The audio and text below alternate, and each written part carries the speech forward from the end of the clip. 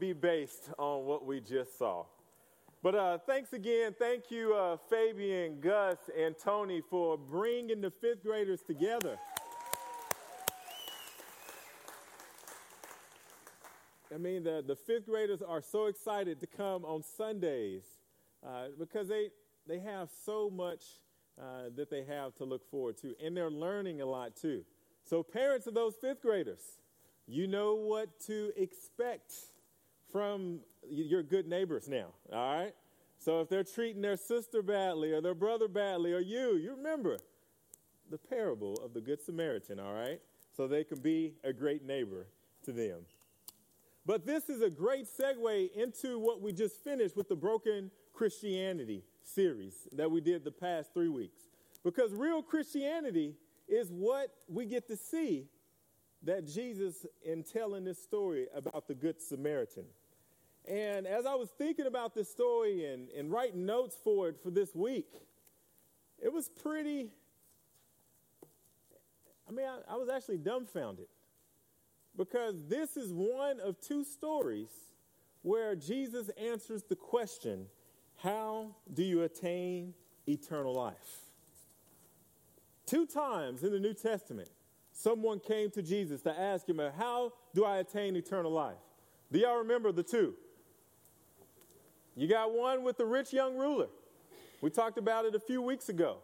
How he came to Jesus humbly and asked, how can I inherit eternal life?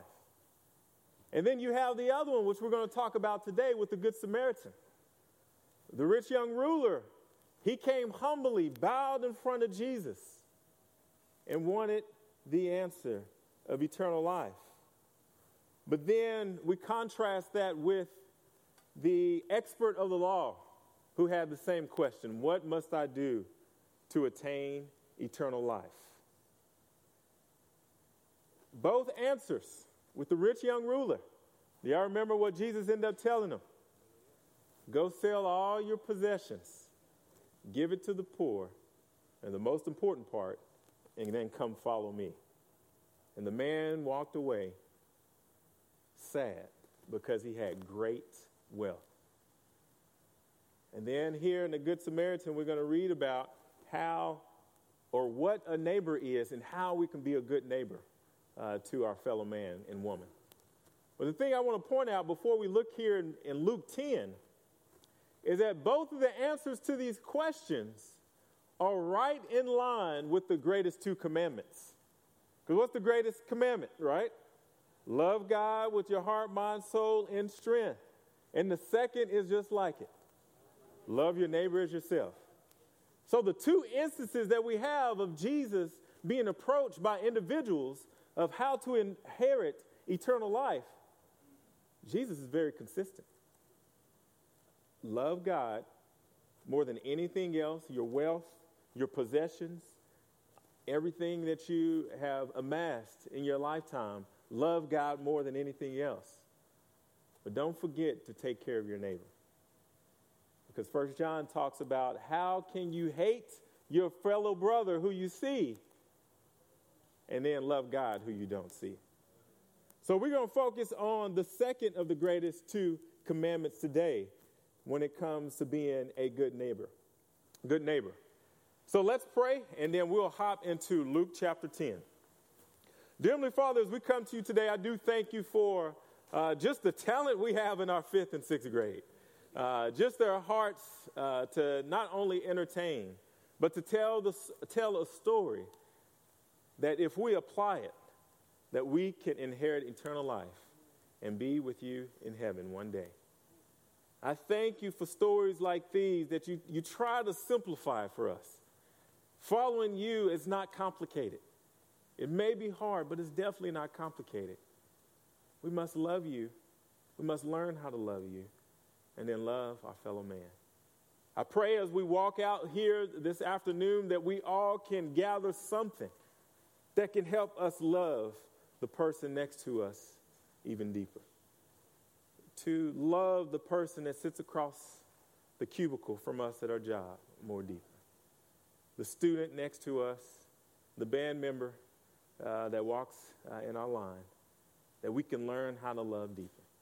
We love you, and all this we pray in your son Jesus' name. Amen. Amen. If you guys are not there yet, let's turn to Luke chapter 10, verse 25 through 37. And I'm going to quickly go through this since we practically just lived it out with the fifth graders here. But Luke chapter 10, verse 25. I'll start here. It says, on one occasion, an expert of the law stood up to test Jesus. Teacher, he asked, what must I do to inherit eternal life? What is written in the law? Jesus replied. How do you read it? He answered, love your God with all your heart and with all your soul, with all your strength and with all your mind. And love your neighbor as himself.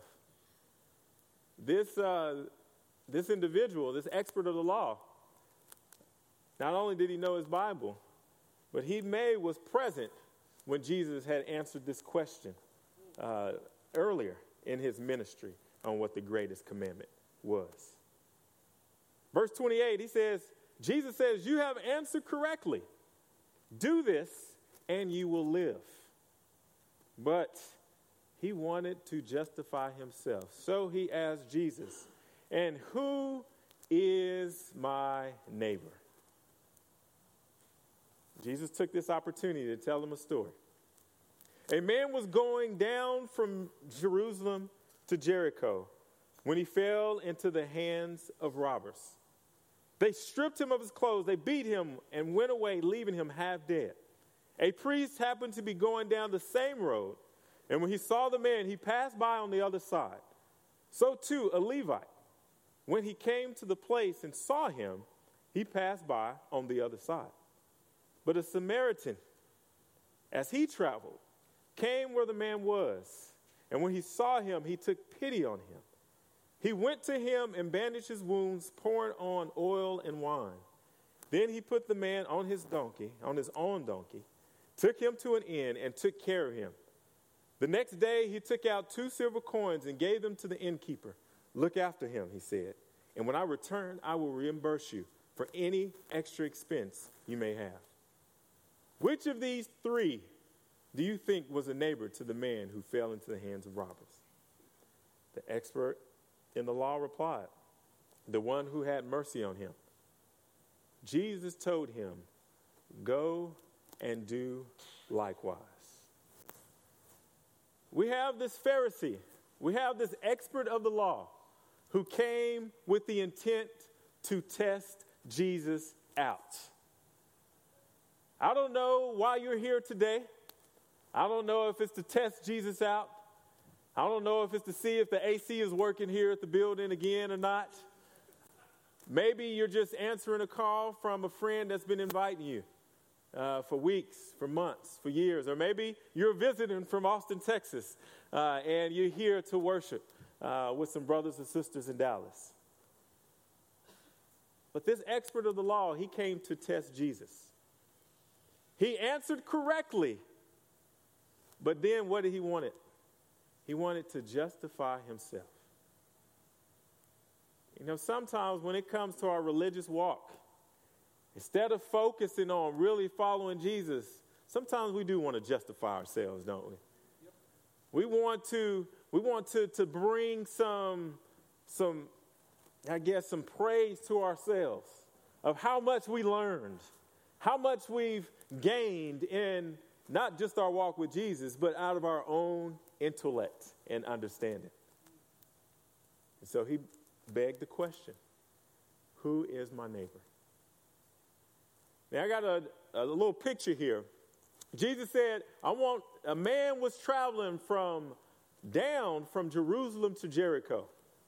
And I don't know if you guys have actually seen a map from Jerusalem to Jericho, but Jericho is actually northeast of Jerusalem. But even though it's northeast, Jesus says you go down from Jerusalem to Jericho. And I was wondering, like, how do you go down when you're going up, right? Did Jesus misspeak? But one of the things, after doing some research, Jerusalem, you may have heard this before, but Jerusalem is built on a hill. It's built on a plateau. So Jerusalem is 2,500 feet above sea level. Contrast that to Jericho, which is some 14 miles away, depending on what trek you take. It's 800 feet below sea level. So you have Jericho that's in a valley, and you have Jerusalem, which is in a hill. So if I'm traveling from a hill down to the valley, am I going down? You're going down. And so Jesus is telling this story, and there's so many different parallels that you can think about. Because the man, he was alone, right? He was by himself. And this other picture that I have here, it shows kind of the trek of that land. And this doesn't sound like, or this doesn't look like, at least a place for me, that I would want to travel alone. Right? I'm not that good, number one, out in the wilderness. You know, I'm a city boy. I grew up in the suburbs, right? So this is foreign to me. This is what I see on TV.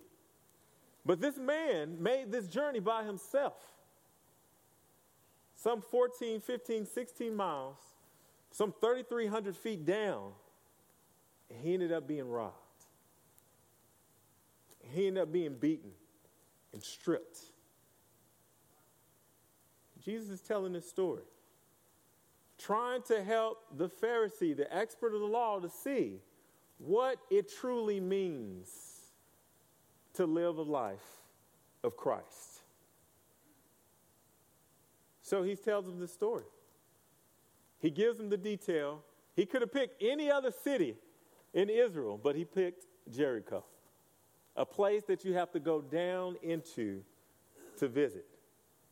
And I don't know if he made that correlation because of the spiritual health of Jerusalem during the time. I don't know if he was trying to even help the man to see that if you don't watch out, you can be in the valley too, just like this man. All speculation. But one thing that Jesus was wanting this man to see, this Pharisee, is that what does it take to truly be someone that is of God? So look at this here. You got the man, he was traveling alone, susceptible to robbers. And sometimes in our spiritual walk, do you ever feel that you're alone when you're spiritual walk? That you're the only one on that road. You're traveling down the plateau, down into the valley, and there's no one there to watch your back. There's no one to say, hey, watch out. Someone is coming. Or even traveling into groups, which typically deters people from robbing you when you travel in groups. I know the Aguilars had a daughter that was there last year that went to Europe. But she didn't go alone. Maya, you went with your soccer team, right? It would have been totally different if Maya would have came to Julian and Ileana and said, hey, you know what? I want to go to Europe, but by myself. I know I'm just a sophomore going into my junior year, or junior year going into my sophomore year going into my junior year. But, hey, I got it. You know, I got eyes in the back of my head, right? They're like, no, you're going to be in Wiley. You're not going to be in Europe, right? Because it's a certain comfort level that we have when we have a group that's traveling with us as opposed to being alone.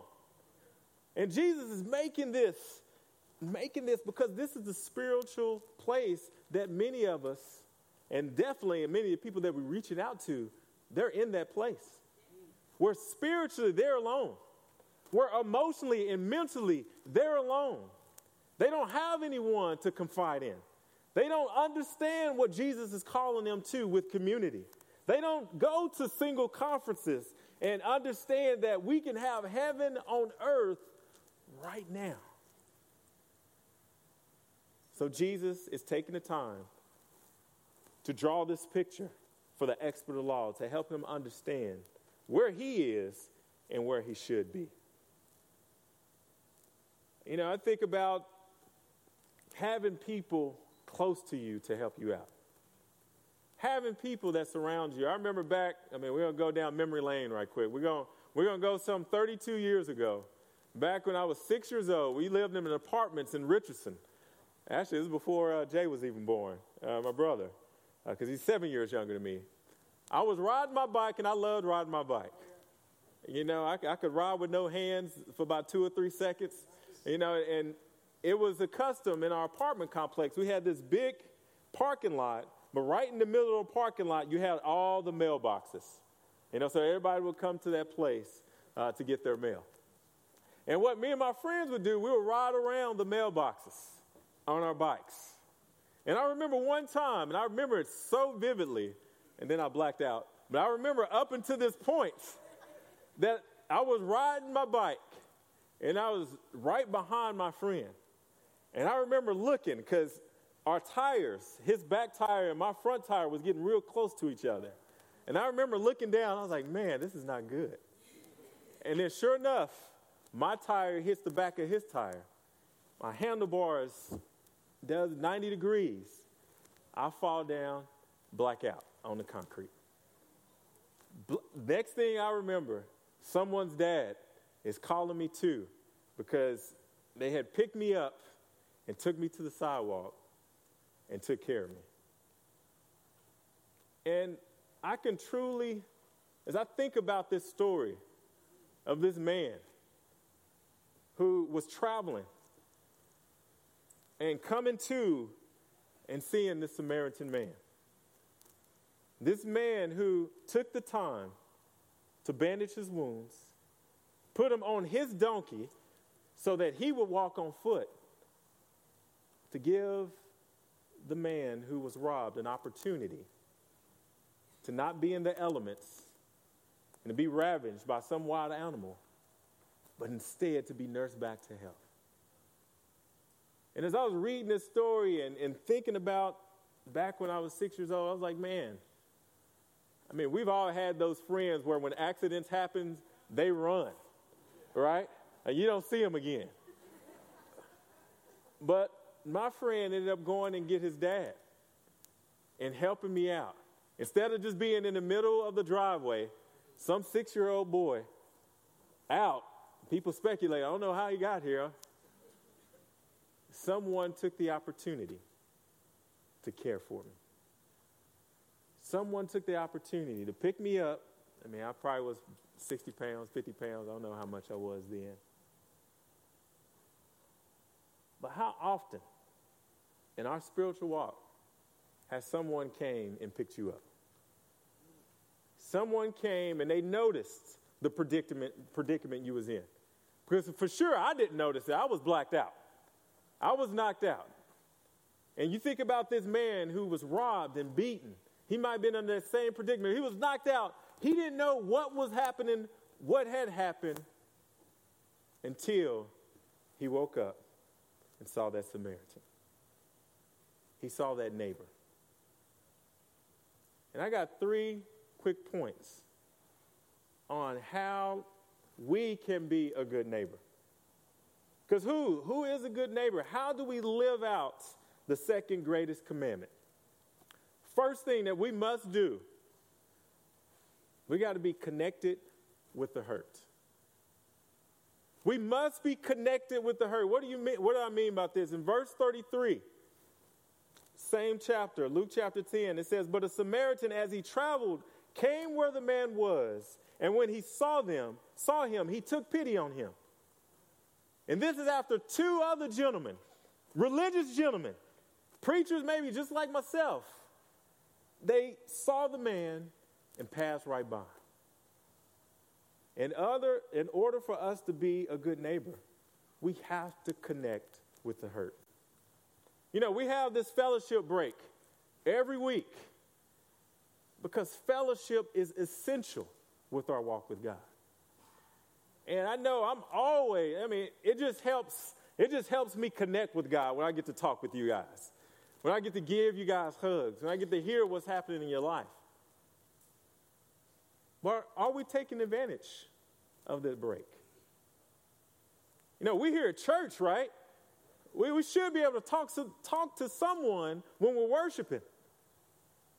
But if we're not talking with someone here, what are we doing when we leave this building? What are we doing in our neighborhoods? Are we taking the opportunity to connect with the hurt? Because sometimes you can see hurt on people's face, right? In this case with the Good Samaritan, he saw the man on the ground, beaten, bloodied, naked. So it was obvious that this man was hurt. But in many instances, you got to get to know someone in order to see their hurt, right? You got to have a couple meals together. And you might have to buy one of those meals at least once, right?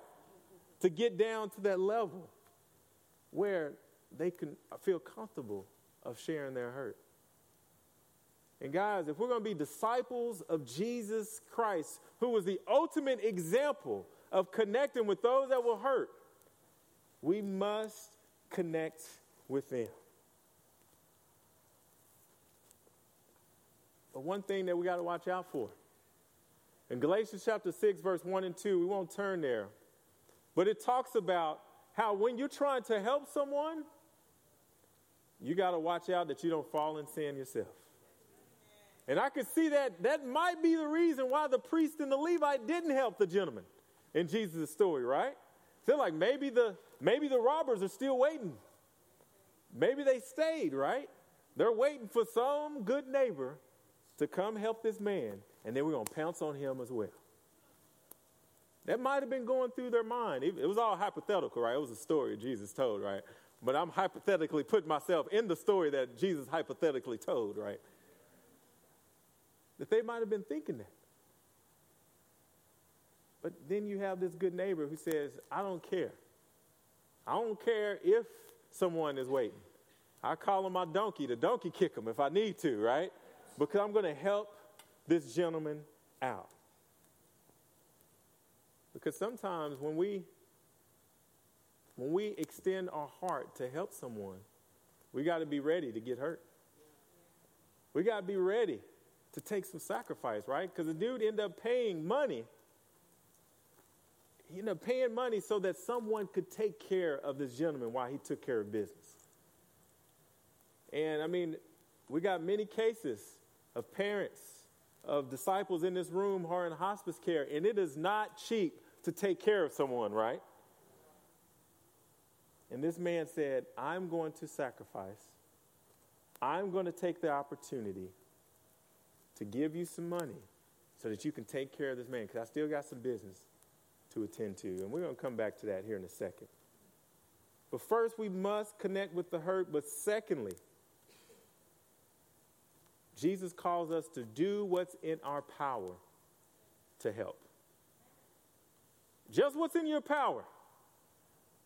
You know, we don't have $1 million to give. We don't have 4 or 5 houses on the beach to give. So, of course, Jesus doesn't expect that from us. But what do you have to give? You can give some conversation during our fellowship break. You can clap for our 5th graders when they pour out their hearts at the Good Samaritan play. You know, you can ask the brother or the sister next to you, hey, how's your day doing? We have different things that we can do, right? God doesn't expect us to do things that we can't do. He wants us to do the things that we can do. What is he putting on your heart right now to do? What is he telling you for our teen ministry? What is God saying that you can do? What opportunities do you have in your high schools, in the clubs that you're a part of, that you can offer something? You may not make the 6 figures like your parents. You may not even have a car. You may not even have a bike to crash, right? But what do you have? You got an able body. You got conversation. You got a warm smile that you can use. But it don't matter where we are in life. We always have something to offer, amen?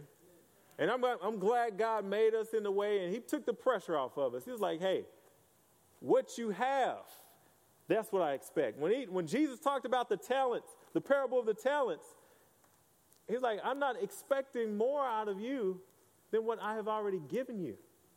If I give you 1 talent, if I give you 3 talents, I give you 5 talents, I give you 100 talents.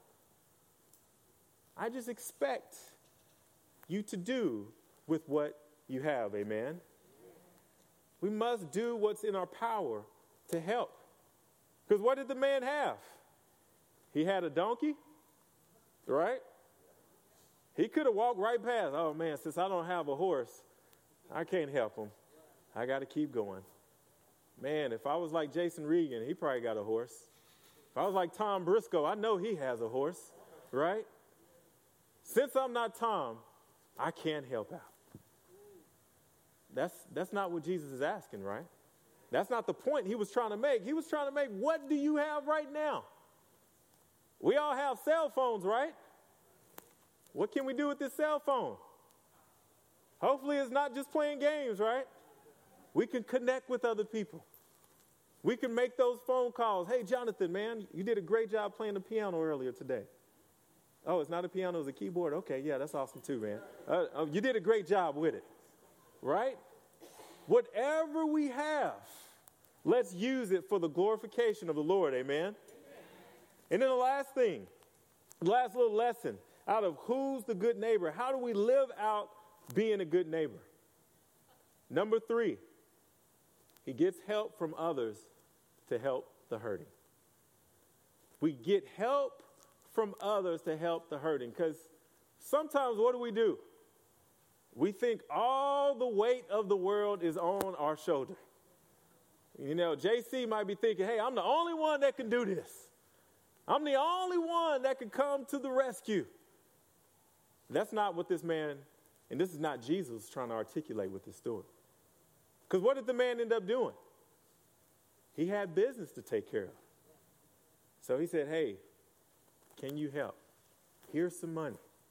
Because I can't do both two things in one time, so I'm going to solicit help.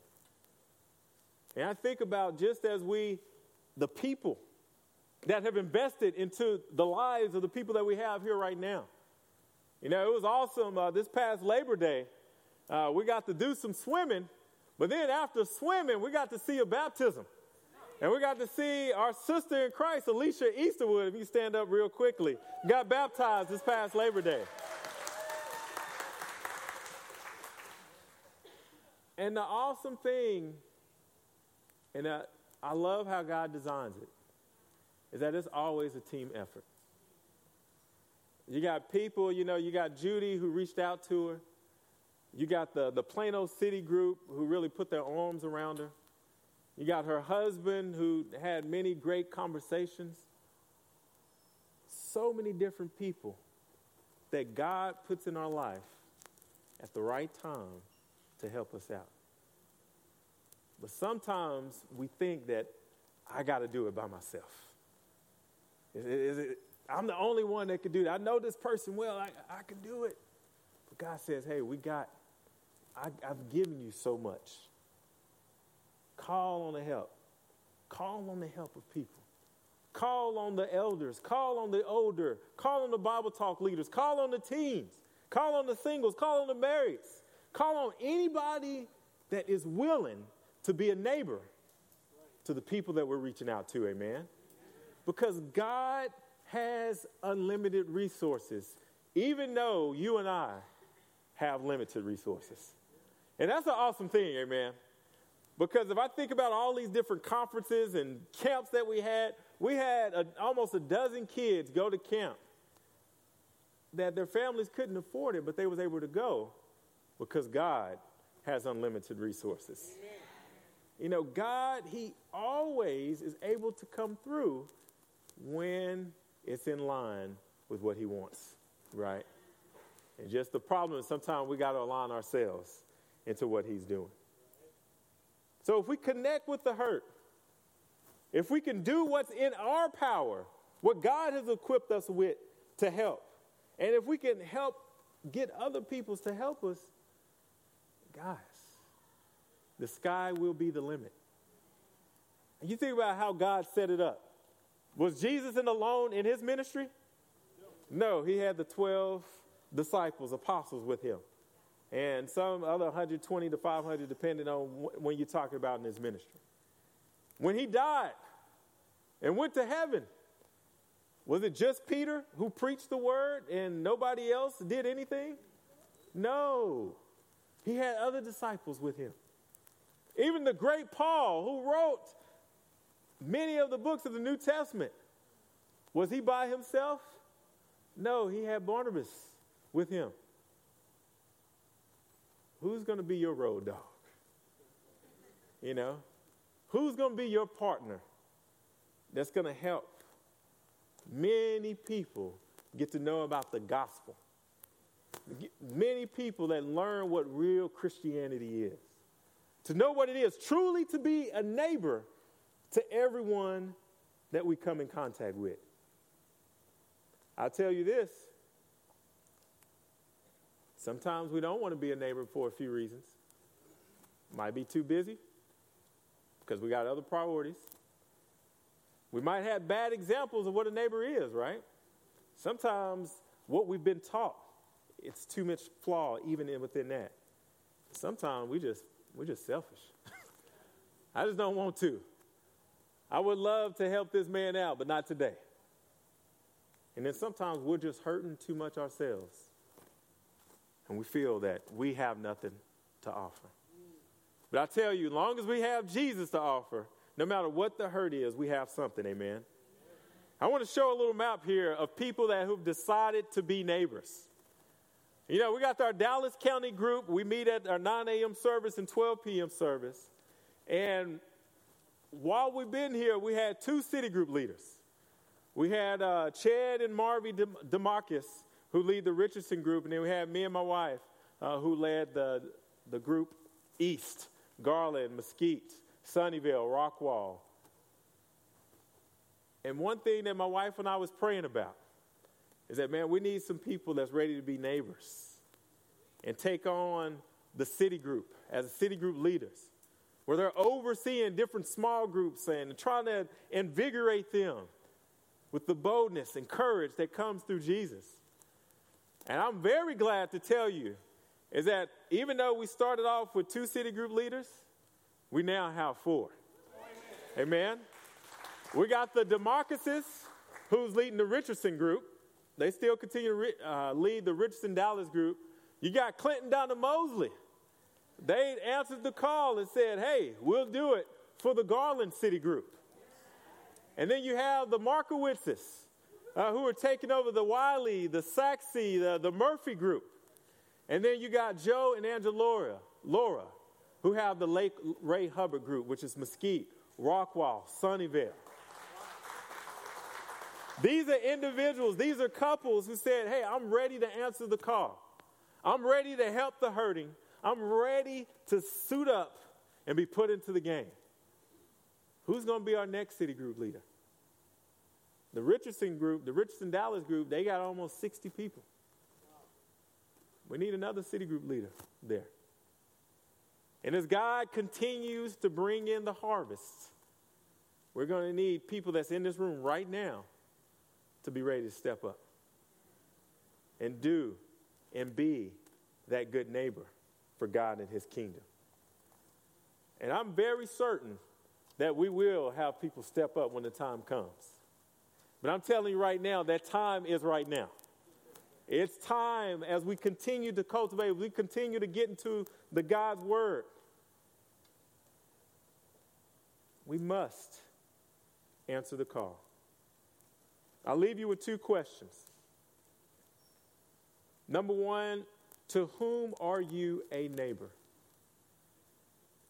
Who are you a neighbor to right now? Who are you taking the time to bandage up the spiritual wounds, to have the emotionally charged conversations so that you can help that man or woman realize that God has a greatness in store for them? Were you having quiet times together? Or your walk with God for the singles? I know y'all talked about a little bit about quiet times, inside joke. That wasn't that funny. Praying together. Praying with that person. Being able to take, sometimes it's just lending an ear to that person so they could share what's on their heart. Who are you a neighbor to? Who are you spending time with? Then my second question for us is, whom are you allowing to be your neighbor? Are you allowing the person next to you, the person in your household, the person in your ministry to care for you? Because sometimes we don't see that we need care. Everybody else can see it, but we just don't see it. But if people continue to reach out to you, that's your sign from God, amen?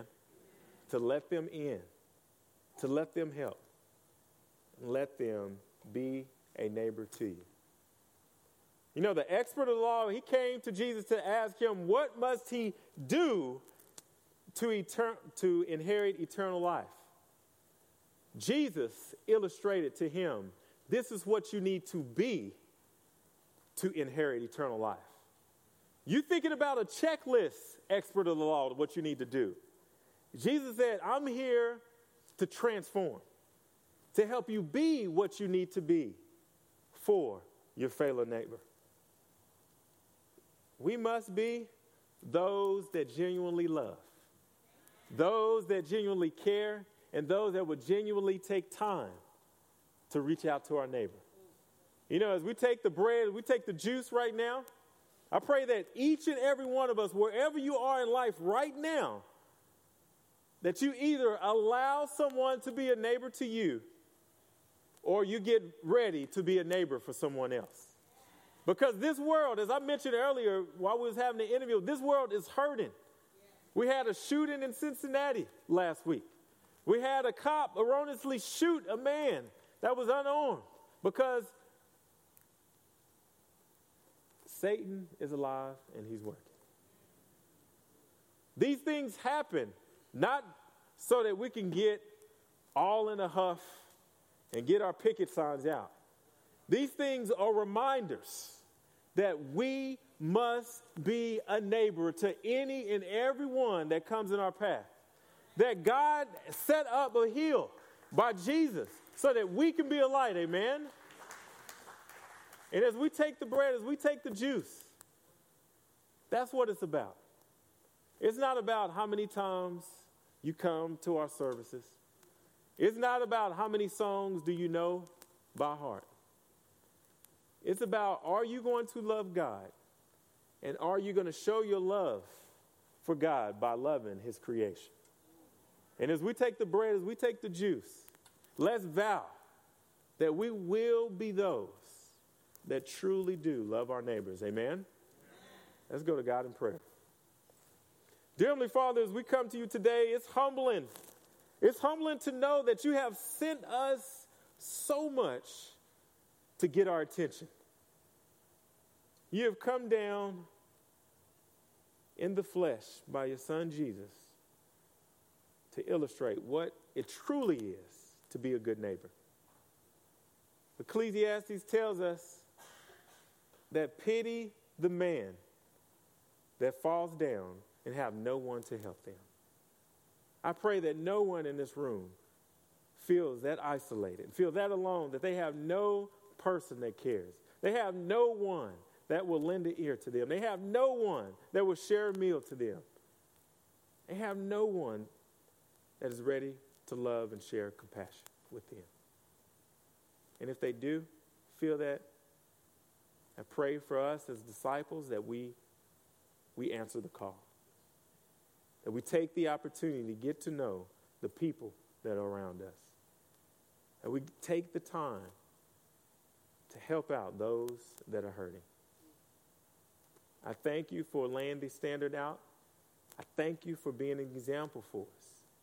Because you have helped each and every person in this room at some point in time while we were hurting. Thank you. We love you. And all this we pray in your Son Jesus' name. Amen.